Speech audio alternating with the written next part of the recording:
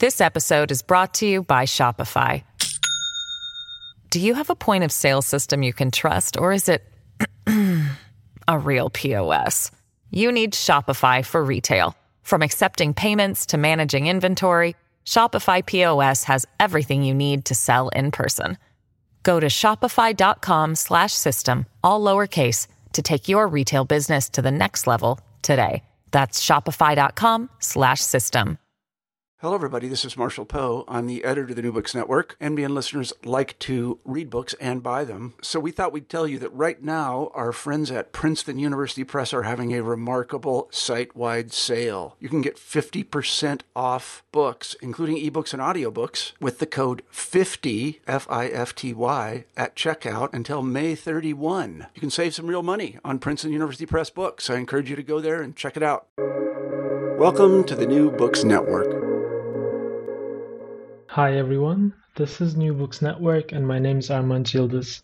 Today I have the great pleasure of hosting Mark David Baer to talk about his book German, Jew, Muslim, Gay, The Life and Times of Hugo Marcus, which came out of Columbia University Press in 2020. Welcome to the New Books Network, Mark. Thank you for having me. Before we continue with the book, could you tell us a bit about yourself and what you do? Well, by training, I'm actually a historian of the Ottoman Empire, of Islamic history, as well as of Jewish history. But this book is about German history, and this book is gay history, and this book is also about a convert to Islam. Now, when I was young, I grew up in part in Germany. So I already knew German, and even though professionally I became a historian of the Ottoman Empire, and I studied the Islamic languages of Arabic and Turkish and Persian, I always kept close ties to Germany. I lived there, I visited there, and so when I was in Berlin, actually, I was studying, following the followers of a 17th century Ottoman Jewish messianic figure named Shabbatai Tzvi. And his followers spread out across Europe, and the descendants of his followers were also in Germany. So I was in Berlin, actually studying, learning about, researching what I normally do, which is Ottoman history, Ottoman Jewish history, conversion to Islam. And I found out that the leading Turkish citizen in Nazi Berlin was in fact a descendant of these Jewish followers of the 17th century Ottoman messianic figure Shabbatai Tzvi. So I was writing about that. But then some colleagues of mine told me that actually across town, at Berlin's only mosque at the time in Nazi Germany, the leading Muslim was also a Jew, was a Jewish convert to Islam. And I thought, well, I've already written 3 books about converts to Islam. And even though this is German history, why don't I take a look? And why don't I leave Ottoman history, Turkish history behind, and let me follow my interest in the intersection, the connected histories between Muslims and Jews. And so I began to learn about this fascinating figure named Hugo Marcus.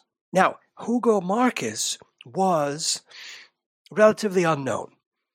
There had been a few biographical entries published about him in various gay and also German encyclopedic works, but these were full of factual inaccuracies. There also was a couple of pages about him in one of the first histories of Muslims in Germany. But again, that was also filled with inaccuracies. And one of the photos that appeared in that book, the book by Manfred Backhausen, which is an outstanding book, maybe the only photo of Marcus that appeared in that book was of him wearing a fez, so an Oriental costume. And so I thought this was misleading in a way, because as I began to read his published as well as his unpublished work, I realized this was a man who was seeking to bring together Germanness and Muslimness. he was certainly no Orientalist. Hmm. And I mean, at the same time, this interest in Islam and his conversion to Islam, it has a lot of, intellectual historical backgrounds, including authors like Goethe, but also like other German philosophers who he compares to Islamic ethics with Kant's ethics, for instance. Would you like to talk about how this intellectual history came into play? There were other German men of Jewish background or Christian background who also converted to Islam as Marcus did. Marcus converted probably around 1925. And around that time, other well-known figures became Muslim. So one of the most well-known is Muhammad Asad, is this leading intellectual who was, like Marcus, was Jewish, although from Austria. And to Asad, one could not be European and Muslim. One could not be German or of a German-speaking cultural background and be Muslim. Asad argued in his work that in order to be Muslim, this is the 1920s, 1930s, one had to leave Europe. And one had to, as he did, he went to Arabia. He learned Arabic. He dressed as an Arab. He married a series of Muslim women. This was his vision. Muhammad Asad saw that everything was wrong with Christian culture, with German culture, with European culture. And what he found for himself as a solution was to leave it behind physically, intellectually, and to enter into the Islamic cultural realm. Now, Marcus, again, an unknown figure, more or less unknown figure, had the opposite view.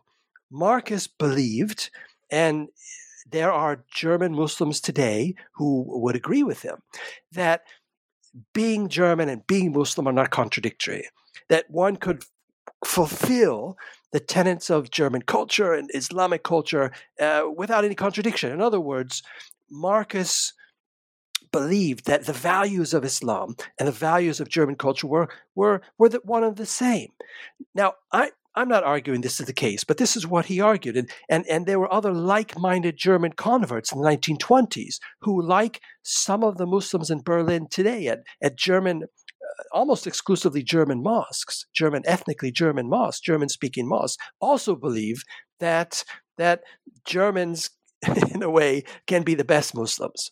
So as I read Marcus's the sermons, the preachings, the lectures he gave at the mosque in the 20s and 30s, as I read his philosophical works, as I read his private letters, this picture of a man emerged, a man who believed, and this goes to your question, a man who believed that actually Goethe, the great thinker, writer, German cultural figure, Goethe, was in fact his model for becoming Muslim. Now, we know that Goethe was not a Muslim. Goethe did not believe in organized religion. Some saw Goethe as a prophet. And in fact, Goethe wrote about this moving line between prophecy and poetry. And so Goethe was intrigued by the figure of Muhammad and the borderline between when is one a poet and when does one cross over and start doing what is divine or carrying out God's message as a prophet. So Goethe wrote about this, and Marcus was intrigued by this writing, and Marcus believed, as did other German Muslims in the 20s and also today, that Goethe, because he was so sympathetic to Islam and wrote such positive things about Muslims that no other Germans wrote, he wrote a poem called Muhammad's poem, in which it's really quite a beautiful, ecstatic poem. So no other figures in German culture in that time period, the 18th century, early 19th century, were so sympathetic to Islam. So Marcus believed, as I mentioned, like others, that actually, and taking some of Goethe's own lines from his poetry or from West-East Divan, he believed that he actually meant it when he said that that we all are Muslim. We all live and die in Islam. If Islam, the famous couplet. Also, Goethe actually said that if someone were to say that I'm a Muslim, I'm not going to deny it. So Goethe actually said all these kind of things, and Marcus took them literally and took Goethe as a model of someone who was the pinnacle of German culture, intellectual thought, and also, he believed, a Muslim believer. And how did Marcus's Jewish background play into this conversion? And I mean, maybe related to that, in my opinion, you make a very important argument about how we usually imagine cultural transmission between, let's say, Jews and Muslims. How does the story of Marcus talk to that imagination?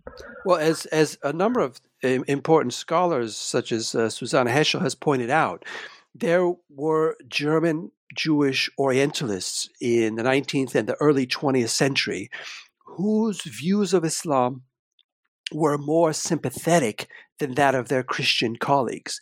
In fact, because German Jewish Orientalists were so sympathetic to Islam, some even, again, converted to Islam, or if they didn't convert, they wrote in very, very positive ways about Islam, seeing Islam and Judaism as very similar as opposed to Christianity, seeing Islam and Judaism as religions which promote intellectual thought, rational thinking, and the life of the mind, as opposed to how they viewed Christianity. At the same time, these German Orientalists were the victims of anti-Semitism. Famously, some of them were never allowed to become full professors in Central Europe because they were Jewish, because of this anti-Jewish racism.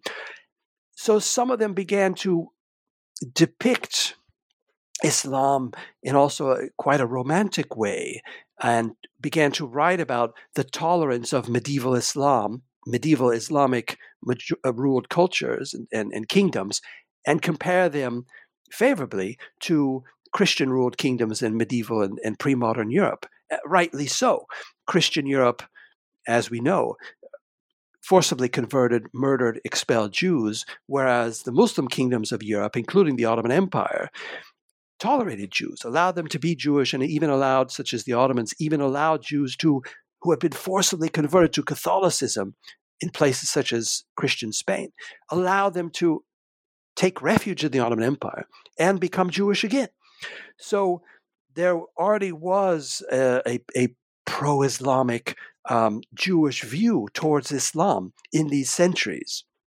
And so, in a way, Marcus he taps into that. He also taps into the views of German Orientalists that Islam is a religion that favors logic and reason and rational thinking and the life of the mind. Marcus was very much not a mystic. And in fact, he even purposely misread some of Goethe's works on Islam, which today scholars interpret as see as being mystical rather than rational. But Marcus was very much viewing Islam as his other German-speaking, Central European, German Orientalist forebears. Thinking also together what you said before about how he wasn't an Orientalist in the same sense, and how there are now today Germans who converted to Islam who follow this kind of idea of best Muslims are German Muslims. How do you see, because I mean, in, for instance, Esra Özürek's book, we see that there's also racialized tendencies about claiming why German Islam is the best Islam. How do you see his position in relation to this? Well, this is an intriguing point, and in my book, in one of the reviewers was very happy that I don't. I present Marcus in a very objective way. I mean, there's a lot of his writing one could certainly take issue with.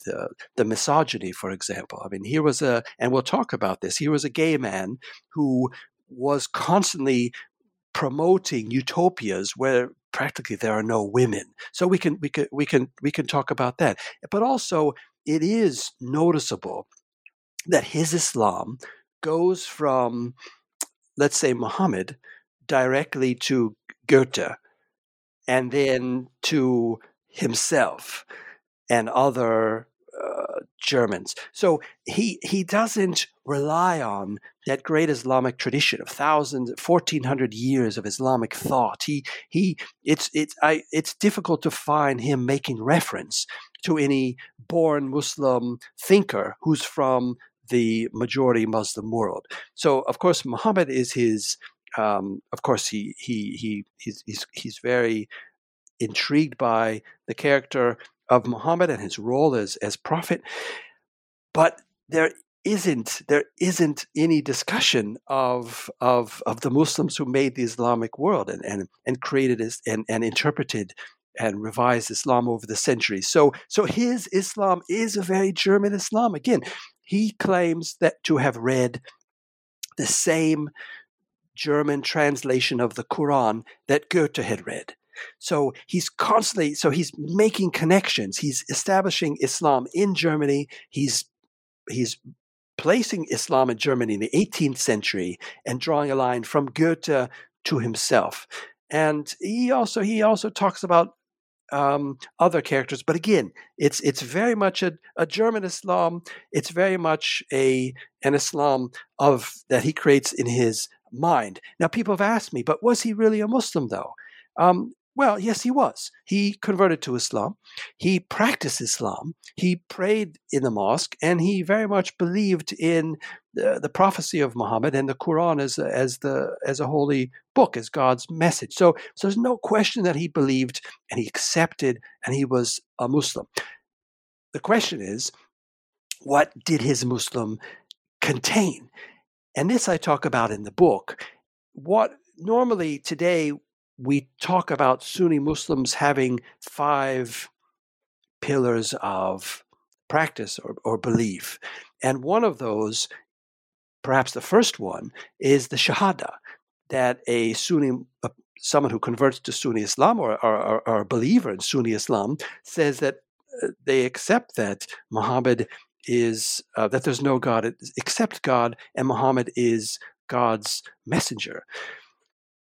Now, Marcus did not include the Shahada as one of the 5 pillars of Islam. So in his writings, he inserted a new pillar. And in that new pillar, he placed himself. So that new pillar includes beauty. It includes pacifism. He created a space for people like him who were different. And this is an allusion to his being gay. And I mean, well, speaking of that, he was a close friend of Magnus Hirschfeld and was very active in the gay rights movement. Can you tell us a bit about that period as well? Right. So Marcus, and what attracted me to writing this book, this is the first biography in any language about Marcus. And also you might wonder why hadn't anyone written a book about Marcus before? Because we have biographies of Assad, and we have biographies of the other famous Jewish convert of that day, who was Esad Bey. So we have biographies of those men. They're very well known. They're very well Orientalist. They fit in certain tropes of looking at Muslims, but no one had written about Marcus. And so why is that? I mean, one reason is that he was a gay activist. And this may be why Jewish studies as well as Islamic studies scholars weren't interested in him or didn't want to write about him. Too controversial to write about a gay man. Also, the fact that he's a Jewish convert may have been a reason why some other people weren't attracted to writing about him, but also because he wasn't the leader of any movement. He didn't write a bestseller like Muhammad Assad, who wrote Road to Mecca in the 50s in English. Marcus wrote in German. All of the material that I read for this book was in German, whether published or unpublished. He was somewhat known as a philosophical thinker in the early 20th century, but he didn't publish any path-breaking work on Islam as Muhammad Asad did.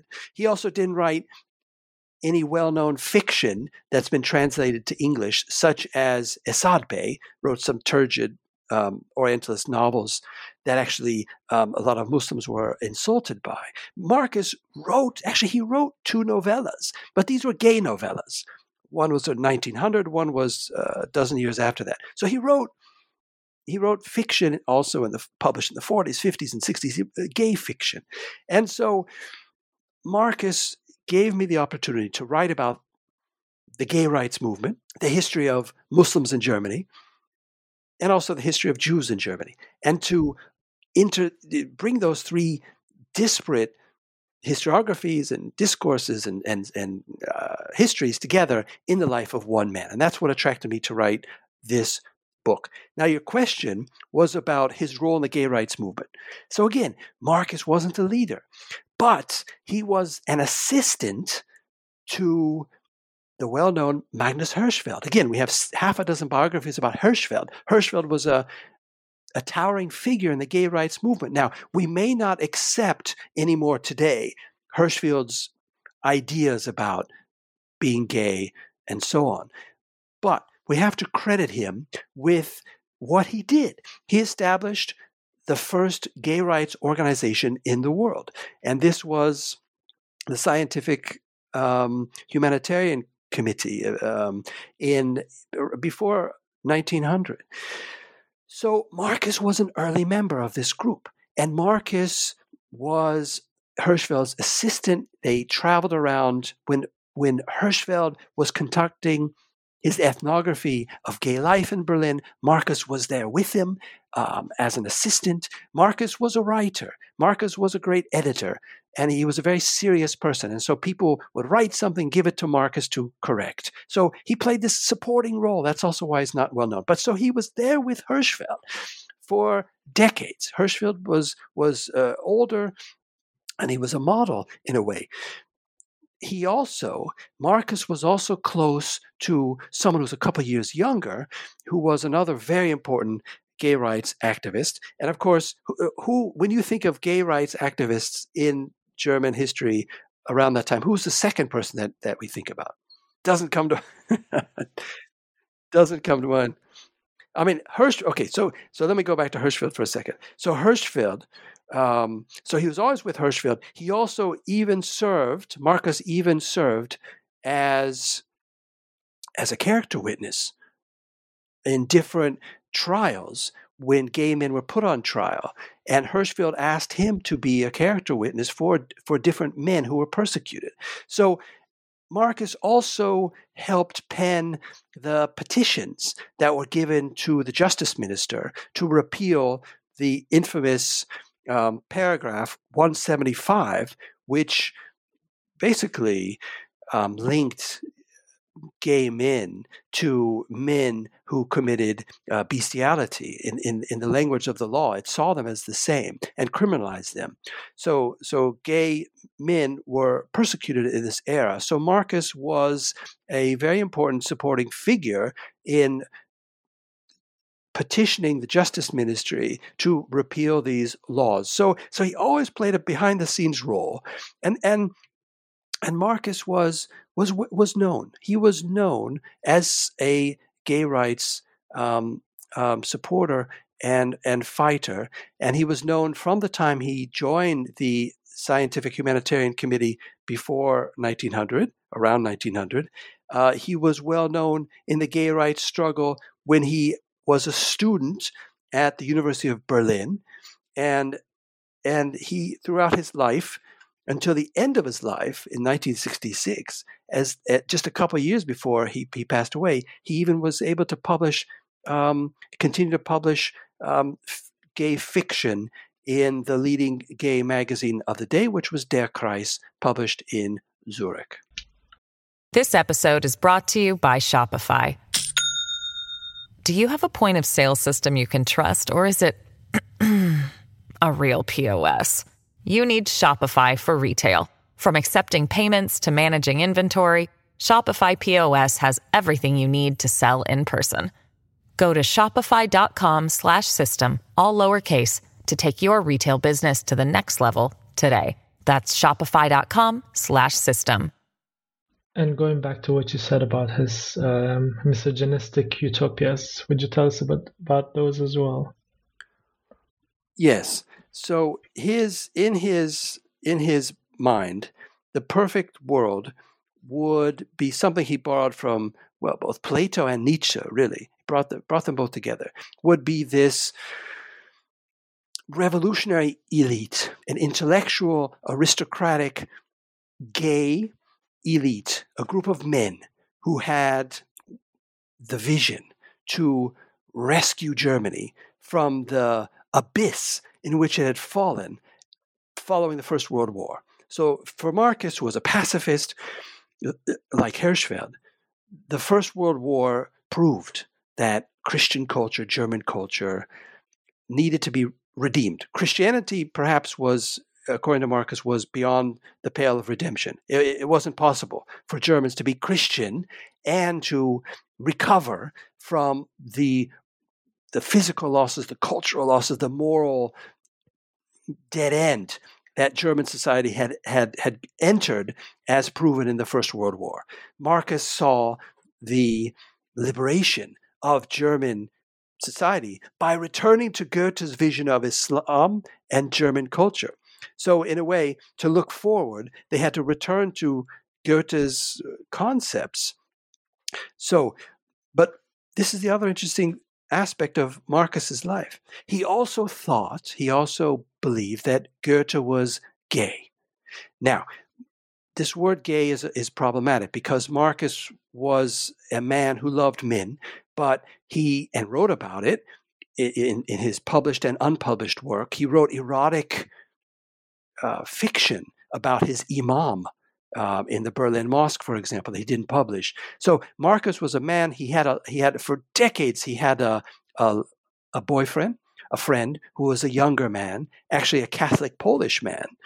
But so Marcus loved men, but he never called himself gay. So Hirschfeld also was a man who loved men and fought for their freedom in society, but also never called himself gay. So, but of course, here we are in 2022. This is a word we used.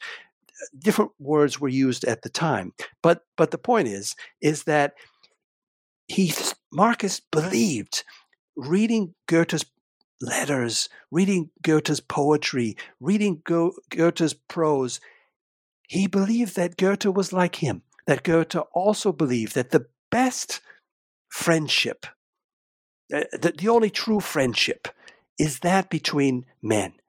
That women are distractions, they get in the way.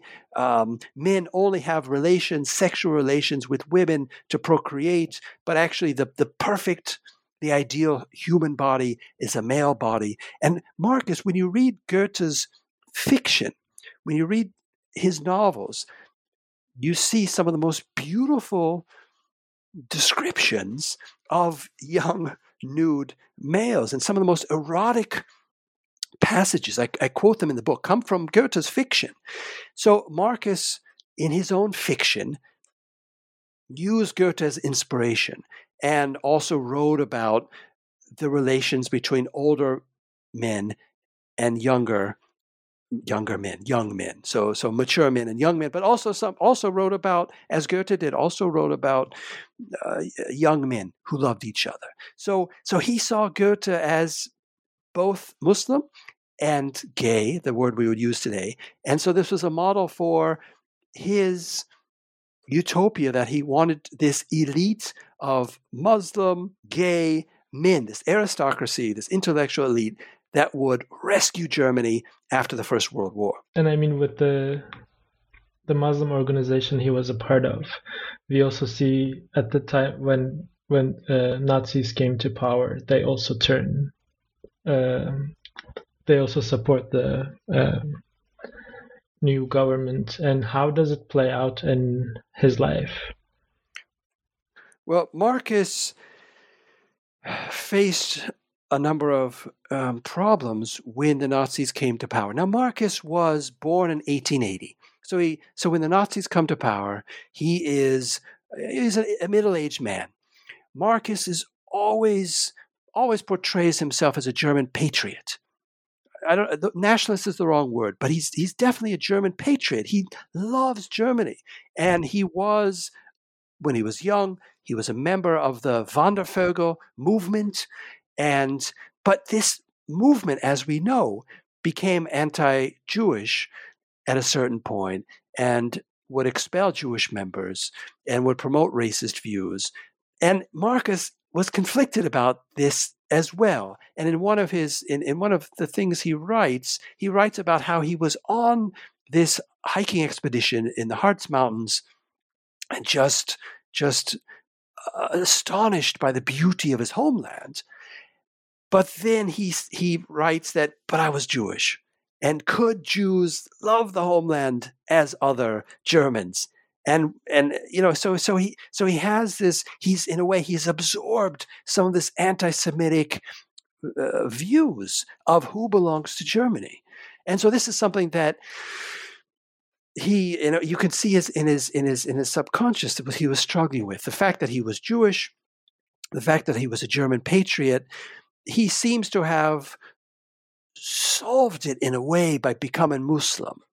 But at the same time, he never, as long as he was able, he never left the Jewish Gemeinde. He never left the Jewish community until the Nazis put pressure on the mosque, 1935, because he was still, even after the Nazis had come to power, he was still supported by his brethren in the mosque. He was still the leader of the German Muslim Society in the mosque. He was still delivering lectures in the mosque. He was still socializing with other Germans in the mosque. But then when the Nuremberg laws were passed, 1935, when so-called Germans were no longer allowed to socialize, mix in any way with people defined as Jewish, then this became a problem for the mosque community. And so in his autobiographical writing, unpublished, after the war, he writes that he never wanted to leave Judaism. He never wanted to stop being legally, officially Jewish. And he always kept very close relations with his Jewish family and Jewish friends and colleagues, not just Hirschfeld, but the other person whose name we were looking for earlier was, of course, Hiller, the famous Kurt Hiller, who was younger than Marcus and who actually called himself gay. And he was socialist. And he was beaten nearly to death in a concentration camp and then fled to England. So Marcus was not a communist, not a socialist. Hirschfeld was more a social democrat. Marcus was not a leftist at all. He was a German patriot. He was a centrist. He had contacts with members of the different centrist German political parties, including the Catholic one. So he was a fairly right-wing conservative person anyway. So when the Nazis come to power, he is similar to other German men of his generation in that they're patriots, they love Germany, and they're not Nazis. So he is with that group of men. But younger men in the mosque, younger German converts to Islam, are becoming Nazis. And the danger is from those men, because those younger German Muslims are talking to the Gestapo. And you read the Gestapo reports, which of course are not true, they're propaganda, but the Gestapo reports from around that time, the early 1930s, 1935, claim that the mosque is a hotbed of Judaism. And it's a place where and they use all kinds of derogatory terms saying that it's filled with Jews. This isn't true. I mean, Marcus, yes, but that's about it. So Marcus then, 1935, 1936, decides to disappear. So even though members of the mosque community, especially the Indian Muslims who had established, the British Indian Muslims who had established the mosque, vote for him and want him to be the leader of the German Muslim community, and also want him to continue to give lectures in the mosque, he disappears. He stops attending the mosque. He resigns his position in the Jewish community. In Germany, of course, you become a member of an accepted religious community by paying you declare it with the government. So he declares to the government that he's resigning, he's quitting membership in the Jewish community. It's clearly under duress. So then he is still there in Berlin. Perhaps he's even spending time at the house that's connected to the mosque where the imam lives. But officially, he's living with his mother. One of his brothers has committed suicide. Another of his brothers will be arrested and sent to a concentration camp where he will die. Marcus is still living with his mother. He's living with his mother. Now it's as late as 1938, right? So he's a middle-aged man. He's a German patriot, no matter how bad things are. The Nazis even take away his typewriter. No matter how bad things are, he remains in Germany. He cannot believe. This is my interpretation. He cannot believe what is happening. He believes that his Muslim friends in the mosque he cannot believe what is happening. And then the night of broken glass happens. November 9th, November 10th, 1938. And Marcus is arrested, along with thousands of other Berlin Jews. He's arrested as a Jew, not as a gay man, which is lucky, because the gay men that were incarcerated in Sachsenhausen, Marcus is incarcerated in Sachsenhausen after the night of broken glass. The gay men who were imprisoned there suffered an almost 100% death rate. So the gay men who were arrested were almost to a man worked to death and abused and murdered. So Marcus is not arrested as a gay man. He's certainly not arrested as a Muslim. The Nazis are not arresting Muslims. They are not persecuting Muslims as Muslims. He's arrested as a Jew, and he's abused and he's mistreated in the camp, but they let him go. And according to the Soviet records, the Soviets liberated the camp, and then the records, you find the records there. According to the records, he was in the camp about 10 days. Now, 10 days is horrible. He didn't know whether he was going to live or be killed. Nevertheless, after about 10 days, they released him, telling him to leave all of his wealth and property behind and quit the country as soon as he could. Or the next time they put him in the camp, he will never leave. So they threaten him. They say they're going to kill him unless he leaves the country. So what does Marcus do? He goes back home to Wilmersdorf or or Charlottenburg, and where he was, and he remains. He doesn't leave the country. He lives with his elderly mother, and he works on the Quran translation. So someone who's you're reading this and you're thinking, look at what's happening around you. Now, it wasn't easy, of course. It was extremely difficult, of course, for a middle-aged German Jew to leave the country in 1938, 1939. Who's going to take them in? It was extremely difficult. He and his mother surrendered all of their wealth and property.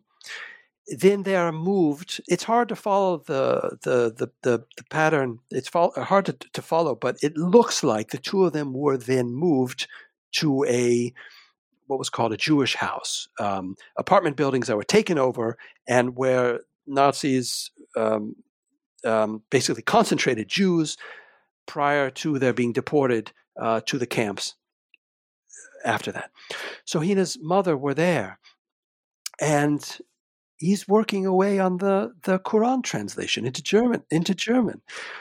But it's at this point that he uses his international network of gay, Jewish, and Muslim people to escape the country. So the imam of the mosque manages to secure for him a pass that states that he's not a threat to the Nazi Reich. And that's because his imam serves as character witness. So with that permission, he is able to leave the country, because then the Muslim community, the Ahmadi, his mosque community in British India, provide him a passport. They provide him a passport to British India. So with the paper that says he's not a threat to the regime, and with his British visa, he actually leaves the country. He takes, I'm guessing, I don't know how he did it, but he manages most likely to take a train to Switzerland. Now, why does he go to Switzerland? Why doesn't he go to Hamburg and take a steamer to India? Well, this was dangerous, though. This was very dangerous, because there are other German Jews we know who boarded ships in Hamburg, but then whose ships were returned to Hamburg and they were deported to Auschwitz and murdered. So that was a dangerous route to go, because we're speaking in the autumn, this is in the late summer of 1939, just about 10 days before the Second World War breaks out. Marcus shows up in Switzerland. So had he waited another 10 days, or had he not been able to get out another 10 days, he would have been stuck in Germany and he would have been murdered along with his mother. But what happens instead is that he makes it to Switzerland, and he has this British passport. But 10 days later, the war breaks out and the passport's canceled. So he escapes to Switzerland. Now, we know during the war that Switzerland, according to what we understand, Switzerland allowed about 20,000 people like Marcus, German Jews, into the country and saved their lives. But it turned back at its borders about 20,000 German Jews who were murdered. So the Swiss record is mixed. But Marcus makes it into Switzerland, and he goes to Basel. He goes to actually Basel-Land, so the canton outside the city of Basel. And there, we're not sure why, but he's allowed to remain. In fact, he remains in Basel the rest of his life to 1966. So from 1939 to 1966, he remains in Basel or Basel-Land, so the canton of Basel outside the city itself. So he used his gay network to secure his stay there. A gay friend would send him money. The Jewish community, he has family. He had family in Zurich. They would support him financially. And also the Ahmadi, this British Indian Muslim community that established the mosque in Berlin, to which he was a member, they also would support him until the 1950s. So again, it's the gay, the Jewish, and the Muslim networks which allow him to live really a very long and prosperous life despite all the difficulties. And somehow, we don't know how, he managed to bring his mother to Switzerland as well. At the end of 1939, after the war broke out, an elderly, not very healthy Jewish woman. I don't know how, I haven't been able to find out how, but he managed, probably using these same networks, he brings her to Switzerland, and she's able to live out just a few years, but the rest of her life in dignity, in peace, and she passes away in Zurich. And I mean, we're coming to a close slowly, and I want to ask you, I mean, when I was reading the book, I already thought that you were such a capturing author. I couldn't stop reading, and also listening to you, you're also a very capturing storyteller as well. How do you do that? Well, it's the story that moves the writer. So it's not me. It's the story of his life. Has so many contradictions. German, Muslim, Jewish, gay, and his bringing all these different elements together in his fiction and as well as in his real life. It's his life story pushes it. But to be honest, it did take me. I started working on this book around 2009 when I was in Berlin.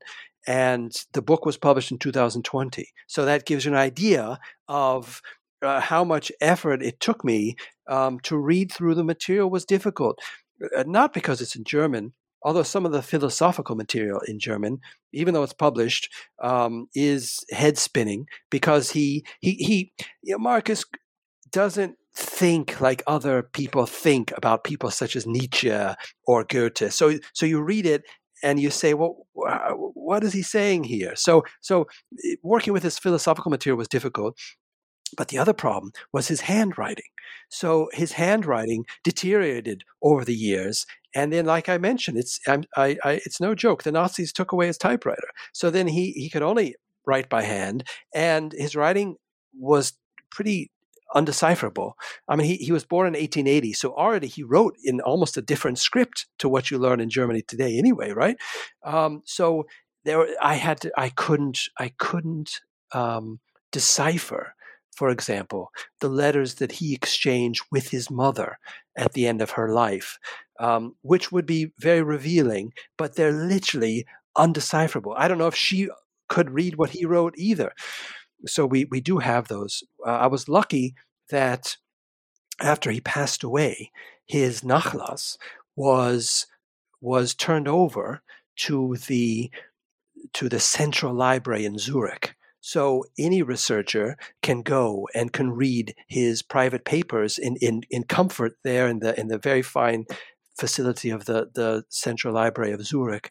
And they also have collected his published work, as well as all of his unpublished papers are there. So the material's been there for a long time, but it took someone such as myself, it took someone with the curiosity to read through it and to tell the story that I do. Well, thank you very much for this great conversation, Mark David Baer.